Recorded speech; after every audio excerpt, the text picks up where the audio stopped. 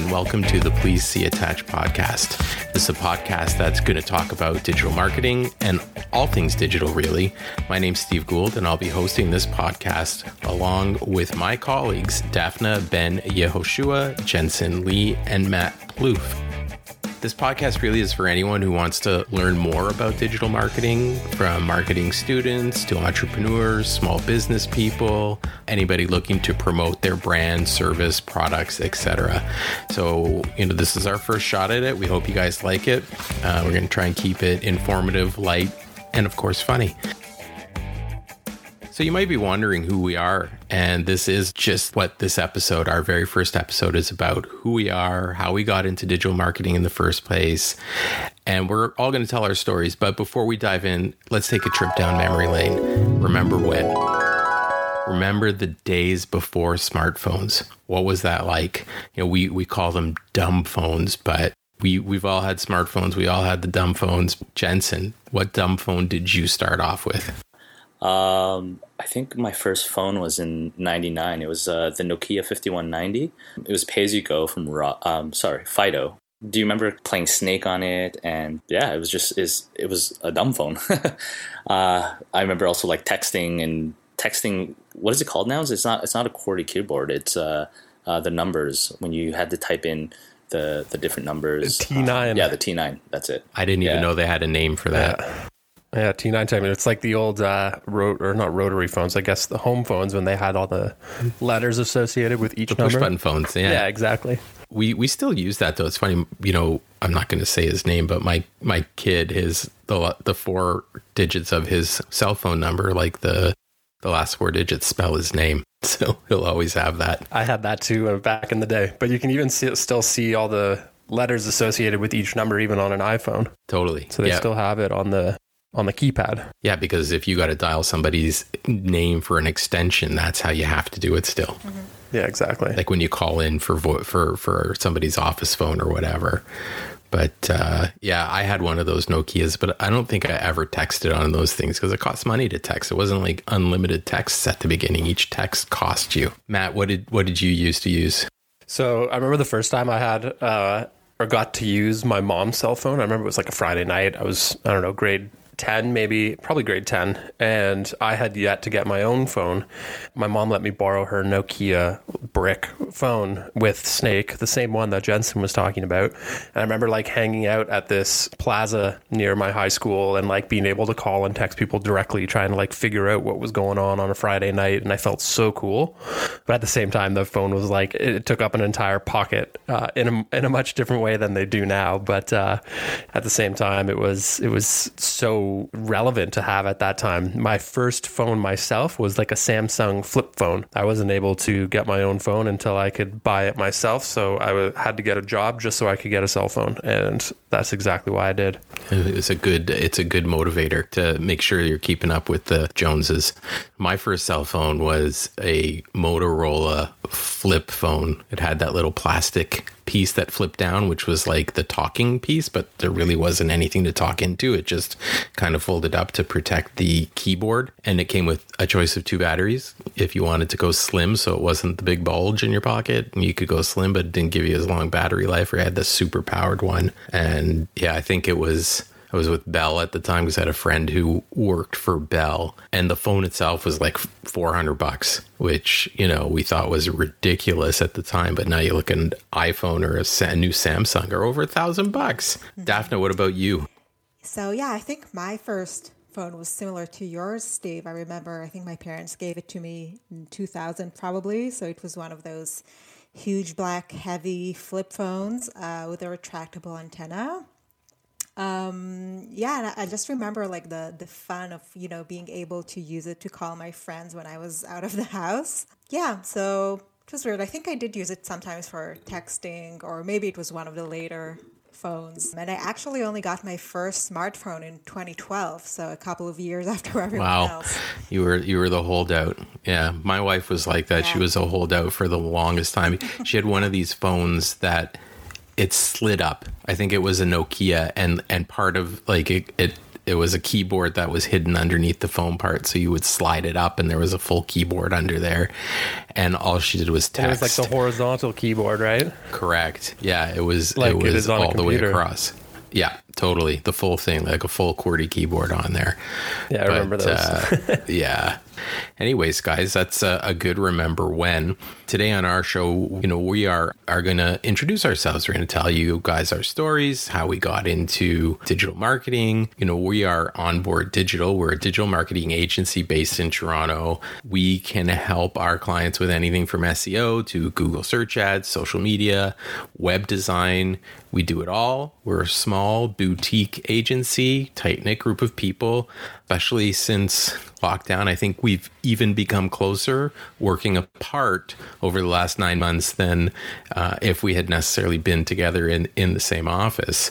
I know I'm interested, and I think you guys out there listening would like to know how we all came into this world, this crazy world of digital marketing. So we're all going to go through the story. So Matt, why don't you start us off? How did you get into digital marketing? Yeah. Digital marketing world has evolved incredibly fast and incredibly quick. And I think for me, it was sort of a redirection in my career at one point, because through school, I first started going to University for Business Administrations and got into banking, worked at one of the major banks in Canada for a few years as a teller and then as an advisor, all in branch. And I really wanted to get into that. I really wanted to do the financial side of things and help people and, have clients and sort of work with their goals and their dreams to sort of get what they want through what they have. But it got to the point where the repetitiveness and the day after day nature of being in the same place and sort of doing the same things over and over again, the rinse and repeat of, mutual funds and mortgages and loans and credit cards just got really boring for me. And there was also sort of the sales aspect within banking that I felt was a little morally off. But at the same time, it sort of drove me to go back to school, and I ended up going back to school for marketing. And when I was in school, the digital marketing program was actually only a 1 semester course.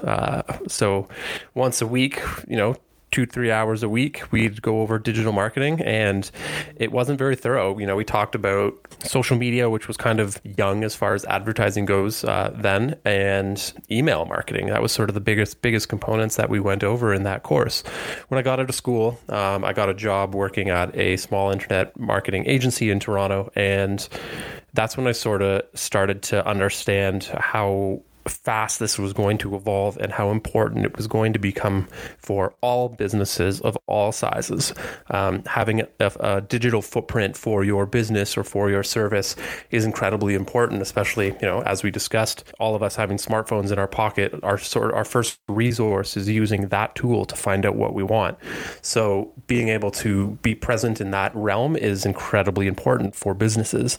And one thing I've always loved about it is how fast and how much it evolves and changes. The person who is the most experienced with digital marketing is the one who is most current with what's happening and what's changing. To be an expert, you just need to stay current. So I think the opportunity really becomes available for anybody who wants to do it, no matter what education you have or what background you have. There are so many online tools and online resources that allow you to get the education required to do it yourself.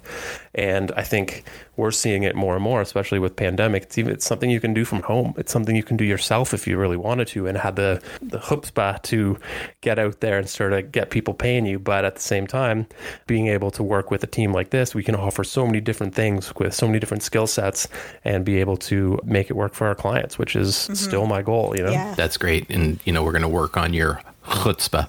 But thanks for the story, man. Chutzpah. I actually saw that word spelled out recently, and I was like, oh my God, that's You got how to it's put that spelled. CH in there. Kind of like your challah on Friday night. Thanks for sharing that, Matt. That's a great journey, and we're so happy that you ended up here with us. Daphna, you give us your interesting international story. I always like hearing this one. Yes, for sure. So yeah, it's pretty strange because I never thought I'd be a marketer. I actually went to school for biology back in Israel. I got a bachelor's and a master's, and I was planning to get a PhD as well and stay in academia doing research. But somewhere along the way, that plan just lost its appeal for me.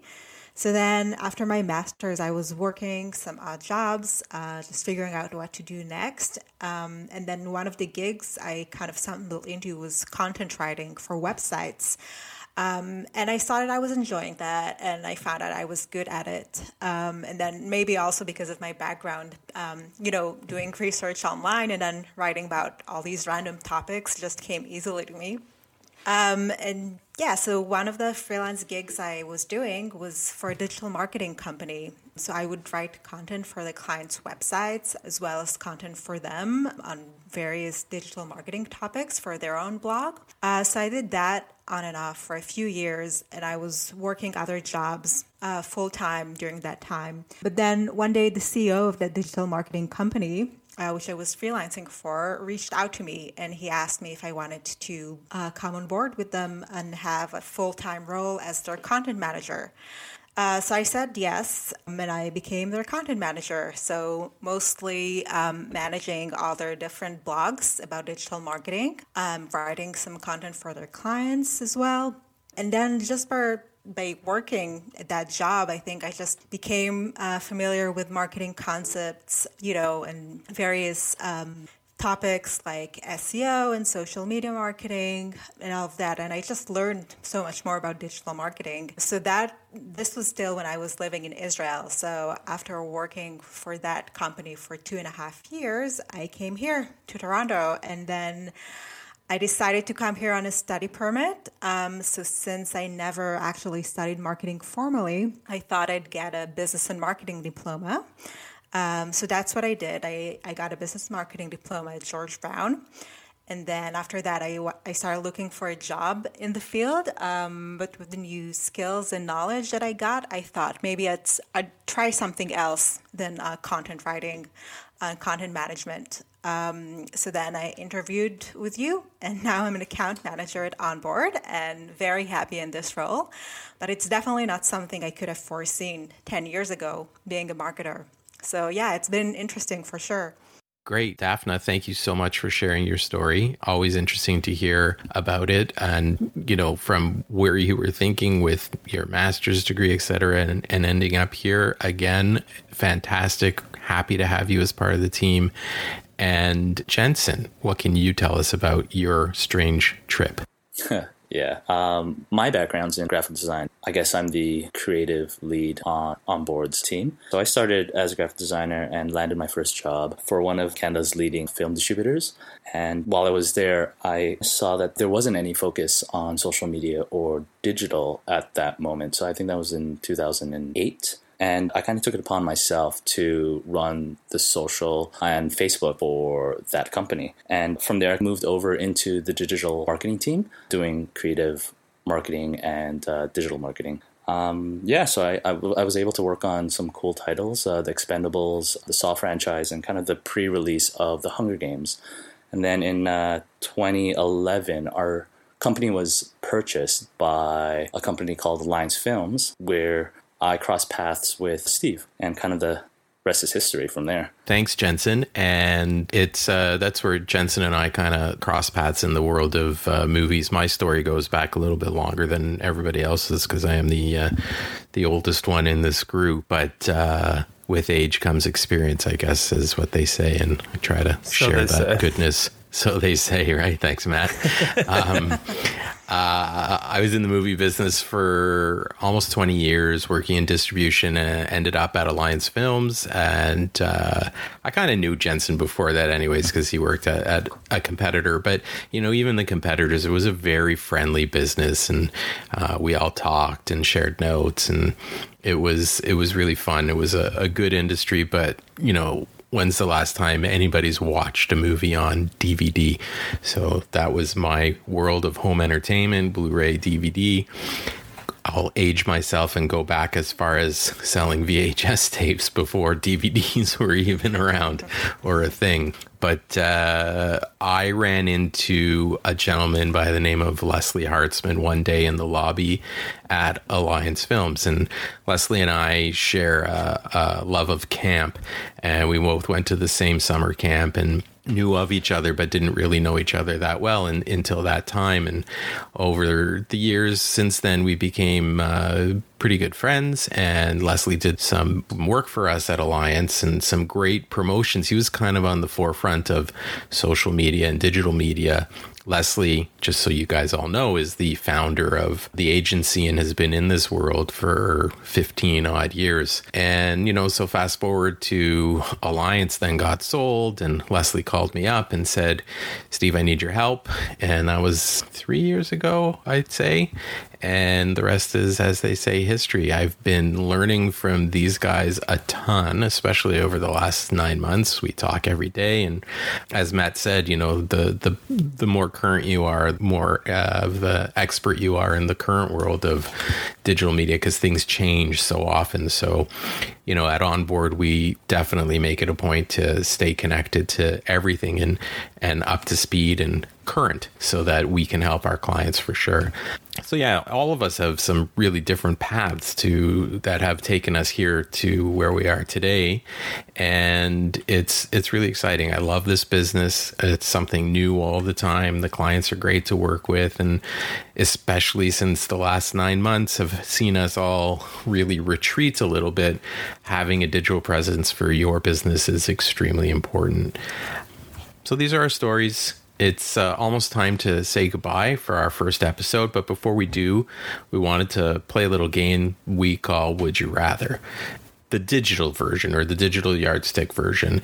Continuing with the smartphone theme, we wanted to reach out to each other first and say, would you rather not have a smartphone for a year or not eat your favorite food for a year? Now, this group of people are very extreme foodies, everybody in their own way. So it's a tough question. Let's start with Daphne. Which would you rather? Yeah, so it is a tough one for me. I love my phone. I also love food. So I've been thinking about this, and my favorite food is hummus, but Israeli hummus. So you can't really get that here. It's never going to be as good. So I've actually been surviving without it for the past 3 years, and I do have my smartphone still. So I'd love to, whenever COVID is over and I can go back and visit, go back and have some Israeli hummus in Israel. Yeah, but for now, I'd say I'd prefer, to keep my phone because I've been doing it anyway. So I guess I'm kind of used to it by now. Can't you make your own hummus? It's not the same. It's not the same as when the professionals make it. Yeah, there's such a good population here of people from all over the Middle East. There's got to be somewhere that makes it close. I think we have a new mission, guys, to find Daphne some good, authentic Israeli hummus.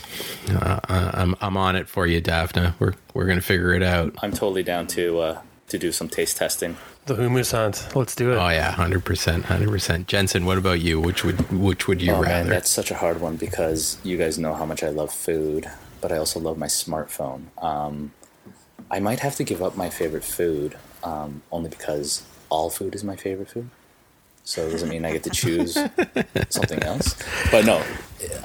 You get your ultimate favorite food. Yeah, I would probably have to give up my favorite food for a year. I use my smartphone for pretty much everything, from like waking up to like tracking my steps to like cooking. So I would probably have to give up my favorite food.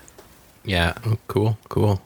Like you said, you like so many different foods. Giving up your favorite probably isn't going to affect you that much as giving up your phone because, yeah, you use your phone a lot for sure. Matt, what do you have to say? Hey, I would say bye-bye poutine. It's not going without my phone for that kind of time would be life-changing. Realistically, I use my phone for everything. Just, talking with my friends, talking with you guys through our group chats, responding to emails, checking recipes, playing games, fantasy sports, all that kind of stuff is all just done through my phone. My phone is more powerful than my computer, and it's not something that I could give up for, even a couple days. And then, even outside of a work component, I traveled 4 months through Southeast Asia and had my phone with me. And in doing so, it was my map. It was my connection to home. It was everything. So there's such a reliance on that accessible technology that I don't think I could give that up for any period of time other than maybe a weekend. And as far as never use it once. But at the same time, my favorite poutine shop was consumed by COVID, unfortunately, RIP Poutinis. So at the same time, it's a little bit easier to not eat poutine these days. And I'm sure my girlfriend would appreciate that too. She's not a fan of the poutine?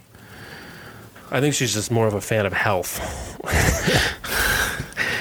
Yeah, what's wrong with some deep fried potatoes with some cheese heavily and salted gravy and cheese curds on it? Come on. I'm French Canadian. I don't know what's wrong with it. Yeah, exactly. Très bien.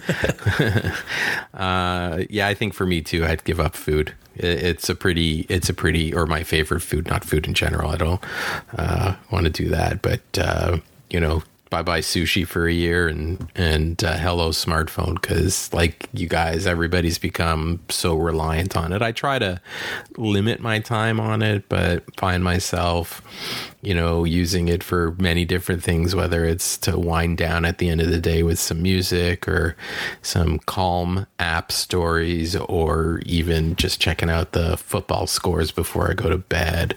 Things like that. It's so much easier. So yeah, definitely food for me. What about you, our audience? What would you rather do? We'd love to hear from you and about your choice and your reasons for it, and we will share our favorite answers on the next episode. You can reach out to us at the Please See Attached Facebook page, the Please See Attached Instagram account, or at psa@getonboard.ca. So that wraps it up for our first episode. Thank you guys, my colleagues and co-hosts, Daphna, Jensen, Matt. You guys are awesome. So we hope you've enjoyed the show. And if you liked the episode, don't forget to rate and review us on Apple Podcasts or Spotify or wherever it is that you listen. Thanks very much for listening. See you next time. Bye-bye.